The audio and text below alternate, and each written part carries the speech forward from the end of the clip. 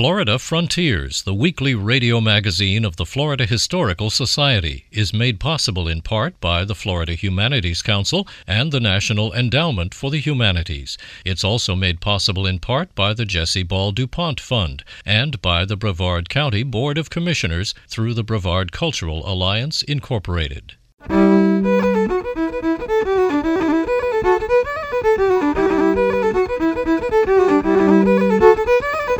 This is Florida Frontiers, the weekly radio magazine of the Florida Historical Society, on the web at myfloridahistory.org. I'm Ben Brotmarkle, and coming up on this week's program, we'll visit the Library of Florida History in Cocoa. The oldest thing we have in the collection is a map from 1571, a French map. Remembering racial segregation in Florida. At night, there was a bell that they rang, and the bell was an indication that it was time for black folk to get out of town. And we'll go to the old Custom House in Key West. All that ahead on Florida Frontiers.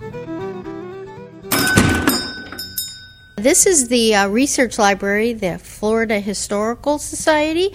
The society was founded in 1856 in St. Augustine, but then their collection was destroyed during the Civil War. Deborah Wynn is archivist at the Library of Florida History in Cocoa. She's giving us a tour of the facility and its extensive collection. It was refounded again in Jacksonville in 1902 by former Governor Francis P. Fleming, who was the head of the Confederate Veterans of America group and an amateur historian. The items that are in our research library here are the things we started collecting in 1902. The oldest thing we have in the collection is a map from 1571, a French map. And things were donated to us throughout the years by lots of people who were concerned about Florida history because, unfortunately, Florida was the last state in the Union to get a state archives, which, believe it or not, was in 1967. So we were the only organization trying to preserve the documents of the state of Florida. Due to the fact that the state has never supported us, we were located in numerous different places, from Jacksonville, St. Augustine, and Gainesville. Twice we were located at the P.K. Young Library, and in 1961 we moved to the University of South Florida Library's Rare Book Room, and that's where we were housed until we moved over here to Brevard County. The Florida Historical Society moved their headquarters and their archival collection to Brevard County in 1992. Caroline P. Rossiter offered the Society an endowment if the organization would move to Brevard County and preserve her home as an historic house museum. Rossiter was a unique businesswoman, taking over her father's Standard Oil Agency in 1921 and operating it successfully for 62 years. The Florida Historical Society continues to manage the Rossiter House Museum and Gardens, but in 1997 they moved their administrative offices and their archival collection to historic Cocoa Village. The Library of Florida History is in the restored and remodeled 1939 WPA Post Office and Federal Building. Archivist Deborah Wynn walks us through the stacks of rare and out-of-print books. The collection, which we transferred over from USF's Special Collections, they were in the back. They were all cataloged on their computer, but we did not have a catalog. So I'm the archivist. We purchased software and I cataloged all the books.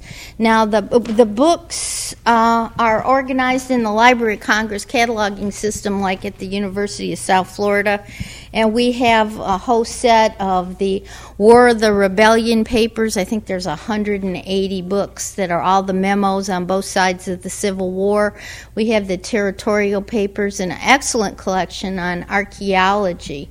And we've got all those for the stacks for people to look at. Of course, this is a reference library and nobody can take anything out.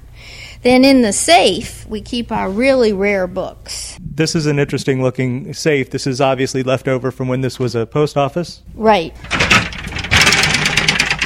And we had to, when we redid the building, the safe did not have an air conditioning vent in it, so they vented it.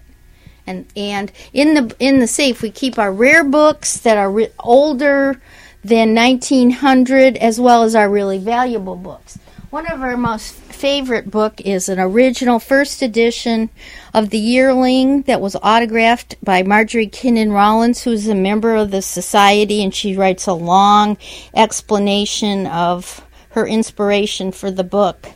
And we have autographed copies of The Barefoot Mailman and the Everglades River of Grass by Marjorie Stoneman Douglas. She was a member, so was Theodore Platt. And then one of the most interesting books we have is a book that was donated to us when we were reorganized in 1902, and it's a 1605 edition of Florida Del Inca, and it was donated to us by Henry Flagler. It's rebound in Moroccan leather, and there's a note stuck in it that it says it was the first book donated to the Society when it was reorganized in 1902. Even though 1605 is old, we have an older book that was given to us by George Fairbanks. He was the first really well-known historian of Florida, and it's from 1600.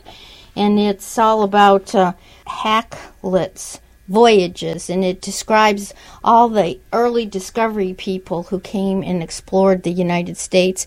And they include descriptions of Sir Walter Raleigh's trip and Jacques Cartier. And the other thing that's really neat about it is whoever owned this book back a long time ago, he did... it looks like handwritten drawings there along the margins. What do you call it? Doodles. The guy did a lot of doodles. It's a really interesting book, but it's very hard to read because it's in the Old English where S's are all F's. Another important thing we have is the famous archaeologist Clarence Bloomfield Moore, who was the first archaeologist to do any digs in Florida. Francis P. Fleming wrote to him in early 1900, and he sent us his personal copy of William Bartram's Travels from 1792, and also his first copy leather-bound books on the archaeology of Florida that have gold printing, and they're just beautiful. And we have a letter from him, and when he donated that book to us, which we were very happy to get. Besides that, we also have state publications from the territorial period. That's even before statehood. Then we have a wonderful collection of federal documents pertaining to Florida, as well as some of the earliest editions of the Smithsonian Institution's publications, as well as the records of the court system in Florida. And we keep them all in the safe because they are very valuable. Archivist Deborah Wynn is the only paid staff member at the Library of Florida History. As she explains, student interns and loyal volunteers make the operation of the library possible. Well, right now we have a student from the undergraduate history student from the University of Central Florida who's making a finding guide for our Pant and Leslie Indian Trader papers, which start in the 1700s and go through the mid-1800s, and he's been working on that. He has to put in, I believe, 150 hours. The El Destino Plantation papers, a student about 10 years ago made a finding guide in which we documented every piece of paper in the collection because it has a lot of really interesting information, especially about the slaves. And I've had a high school student organize. These are receipts from Fort Dade from 1838, and she made a finding guide identifying the things. So that's the kind of things we have volunteers do. It's a rare day that volunteer George Speedy Harrell can't be found at the Library of Florida History. Almost as many people come to get first-hand information from Speedy as they do to explore the archive.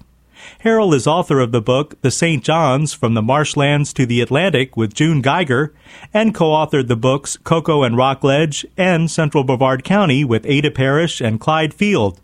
In the mid-1980s, Speedy Harrell formed the Mosquito Beaters, an organization of people who have lived in Brevard County since before 1950. The Mosquito Beaters have loosened their membership criteria and have an office in the Library of Florida History.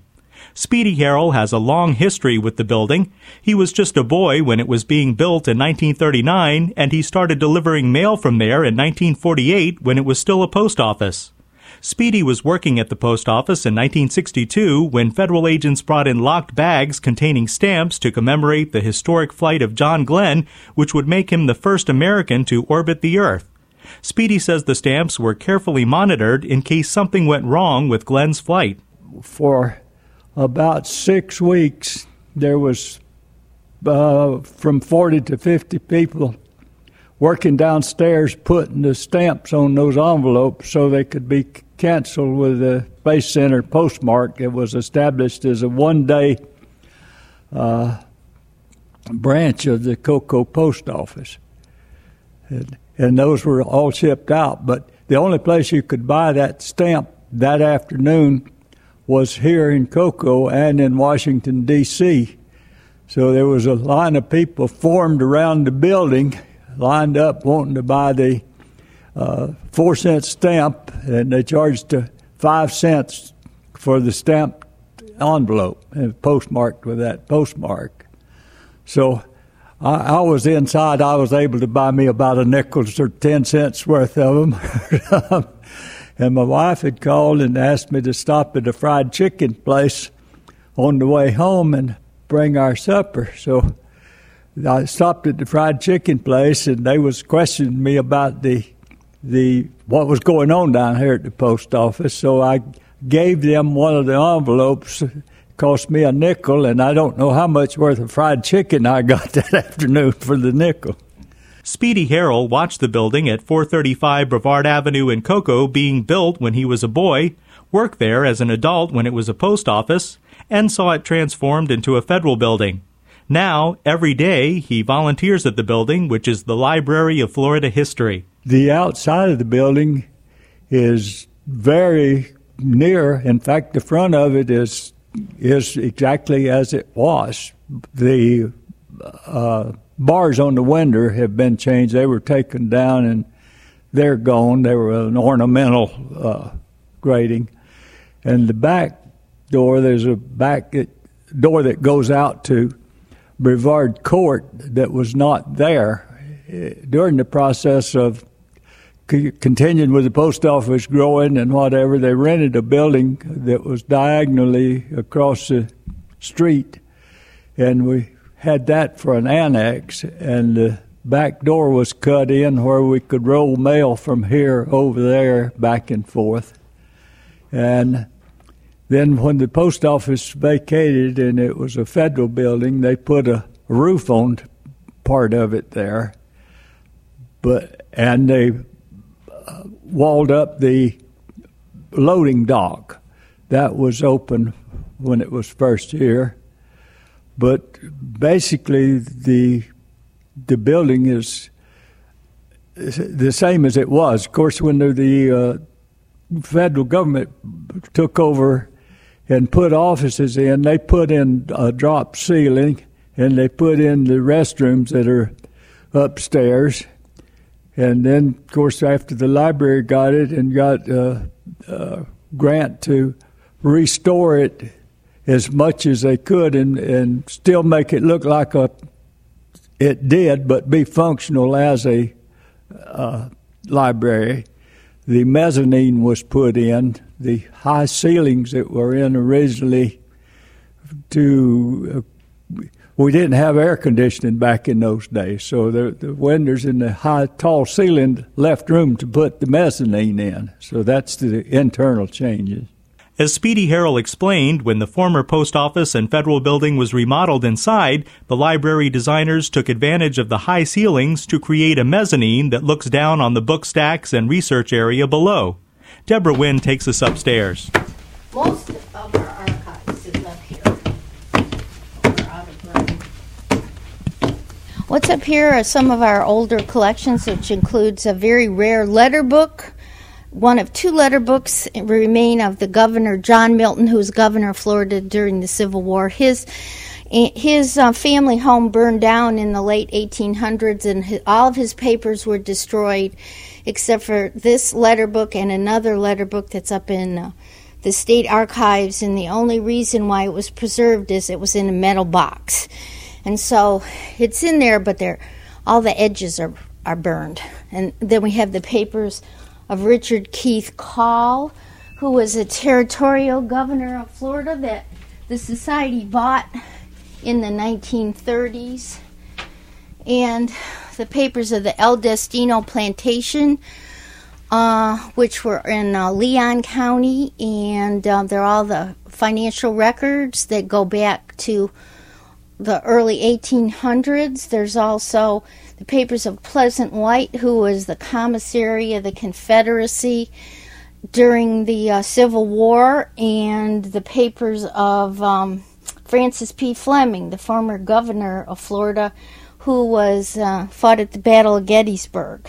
And he also had all the Civil War rosters that he had collected, and we have them here, as well as papers from the Panton Leslie Indian traders that's now being put on, the finding guides are going to be put online.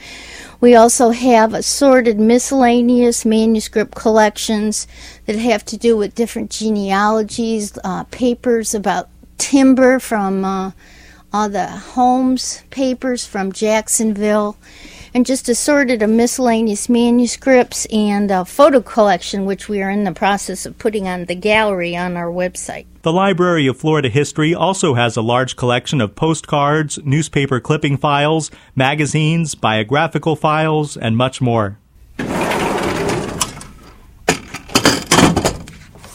Here's our 1571 map, which shows that Cape Canaveral, which is the oldest place name on the North American map, and you can see it right here.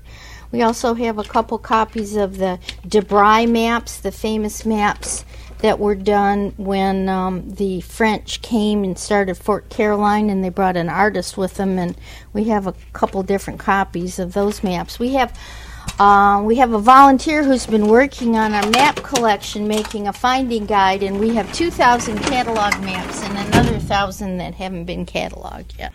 As we walk out of the Library of Florida History through the beautiful marble and terrazzo lobby, Deborah Wynn points out copies of other impressive items from the collection on display. We have the only known poster announcing the end of Spanish rule in Florida. It's from 1821, and it's in Spanish, and it's the only one that anybody has ever seen, and it's one of our proudest possessions, besides all the papers from the Patriot Rebellion, including the Constitution of the Republic of East Florida from 1812. The Library of Florida History in Cocoa is the statewide headquarters of the Florida Historical Society. This program is produced in the basement of the library at 435 Brevard Avenue in Cocoa. This is Florida Frontiers, the weekly radio magazine of the Florida Historical Society. I'm Ben Brotemarkle. Visit us on the web at myfloridahistory.org. I got Jesus to be a fence around me. He protects me every day. And oh, Jesus, be a fence all around me. And oh, That's the Antioch Junior Choir, recorded in 1970 at the Florida Folk Festival, singing about a metaphorical fence of protection. In the era of segregation in Florida from the mid-1800s to the mid-1900s, metaphorical fences were built to constrain African American communities. Janie Gould has this look at racial segregation. Joe Idlett was the first black elected to the Indian River County School Board. His father moved to the area in 1923. He helped build Beachland Boulevard and later worked for the railroad. At that time and for many years afterwards, blacks in Indian River County worked and shopped in Vero Beach, but lived in Gifford. At night, there was a bell that they rang, and the bell was an indication that it was time for black folk to get out of town. You went to Vero to work. When you left work, you came back to Gifford. What about shopping?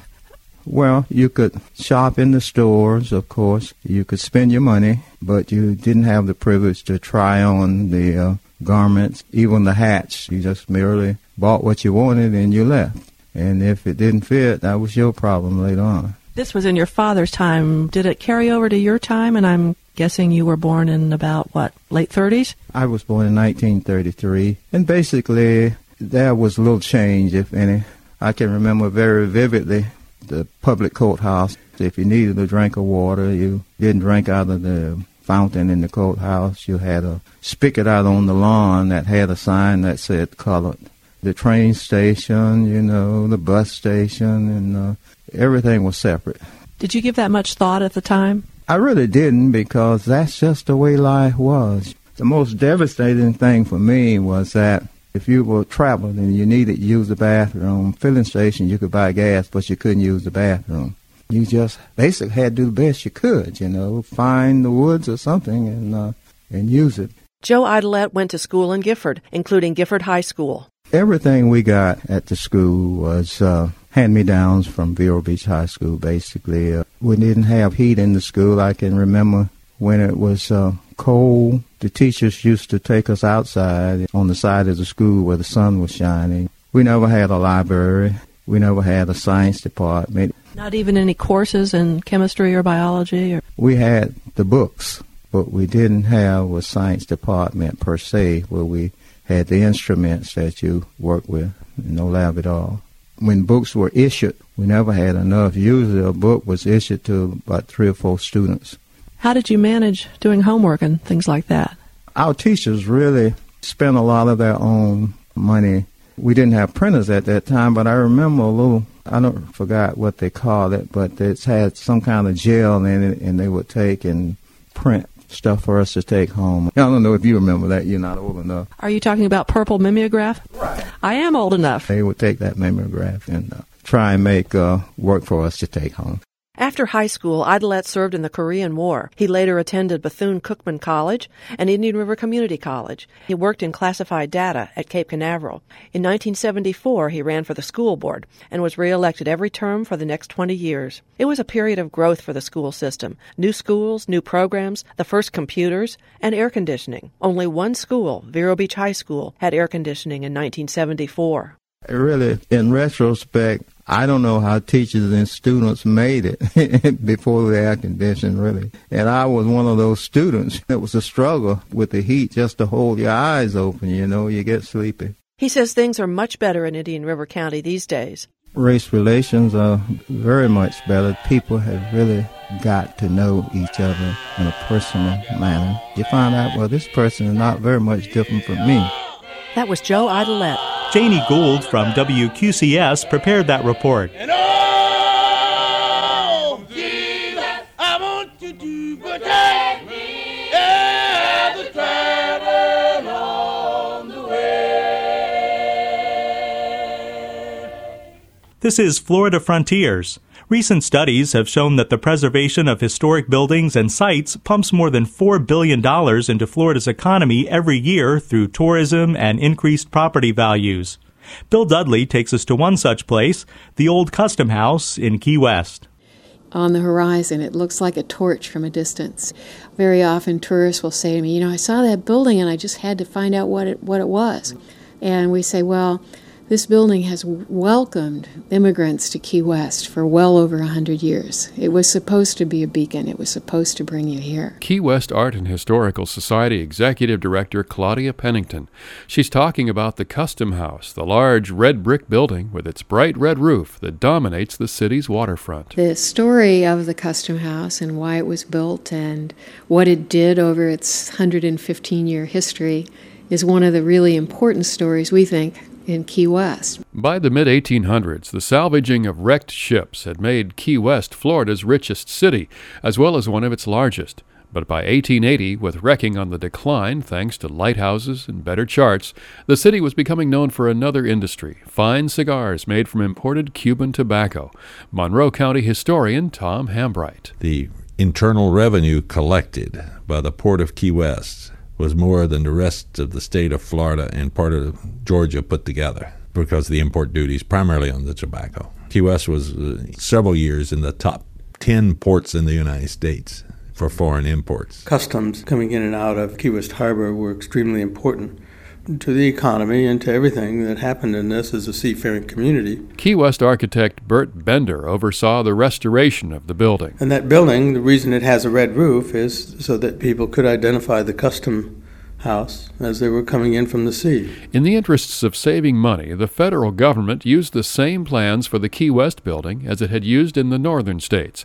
The design, by a young architect named H. Richardson, called for a heavy brick structure in what was called the Romanesque style. I think it's one of the most significant historic structures in the state of Florida, simply because it is one of the few, if not the only, Richardsonian Romanesque buildings. H. Richardson was very popular in the 19th century. He died at a young age, but he fathered, we could say, this particular style of architecture, the very heavy arches, terracotta, brickwork. And in order to build it, they had to bring in a lot of specialists because the people who lived in Key West were not familiar with this Romanesque architecture style. There isn't anything else like it here. So they built the building with the chimneys and the very steep roof so the snow would not accumulate in a very tropical setting. It was like a standard model. And in some ways it's fortunate. You have a huge, well-insulated 3-story brick building that becomes quite an architectural landmark for the city of Key West. Public Relations Director Steve Pratt was the only real substantial structure for a very long time. And it's one of the 2 buildings in the city that actually has a full basement. The red brick landmark, with its bright red roof, was completed in 1891. Over the next century, it would stand witness to a lot of Florida history. When the Maine exploded in Havana Harbor, they brought the survivors here and they held a naval court of inquiry to find out, was it an act of terrorism? Was it a deliberate attempt to destroy a Navy ship? And what they decided was there was a just cause to go to war. And it also served as the federal building. The courthouse and the post office were all in that building. And the famous wrecking court also met in that building. The Custom House as it stands today is the result of a 9-year, $9 million restoration project, one that raises some larger questions about the preservation of Florida's architectural treasures. It lived through the richest days and the poorest days in the 1930s. It was used by the Navy during the Second World War. It was compartmentalized, repainted, ceilings lowered, and then got to a point that it was an abandoned hulk, right about the time it was placed on the National Register of Historic Places. So there's this, question, how do you save the building? And it has been a long struggle to do this. If we'd have knocked it down and built ourselves a new museum, we could have done it for a lot less money. But we wouldn't dream of doing that. And I think the importance, too, is the reuse of the building. If we had restored it, put back all the wonderful plaster work and the beautiful wood, and then turned it over to a yacht club, no one would enjoy it. No one would learn about it. And the history of the building is the important thing. Saving it, yes, but why? So that people can learn about the history. And in this case, it's not just the history of the building, it's the history of Key West over 100 years. I'm Bill Dudley. With funding from the Florida Department of State Division of Cultural Affairs, this report was produced by the Florida Humanities Council. You've been listening to Florida Frontiers, the weekly radio magazine of the Florida Historical Society. Please join us again next week and visit us on the web anytime at myfloridahistory.org. You can buy great books about Florida, check out upcoming special events, become a member of the Florida Historical Society, and much more. That's myfloridahistory.org. Have a great week. I'm Ben Broke-Markle. Florida Frontiers, the weekly radio magazine of the Florida Historical Society, is made possible in part by the Florida Humanities Council and the National Endowment for the Humanities. It's also made possible in part by the Jesse Ball DuPont Fund and by the Brevard County Board of Commissioners through the Brevard Cultural Alliance, Incorporated.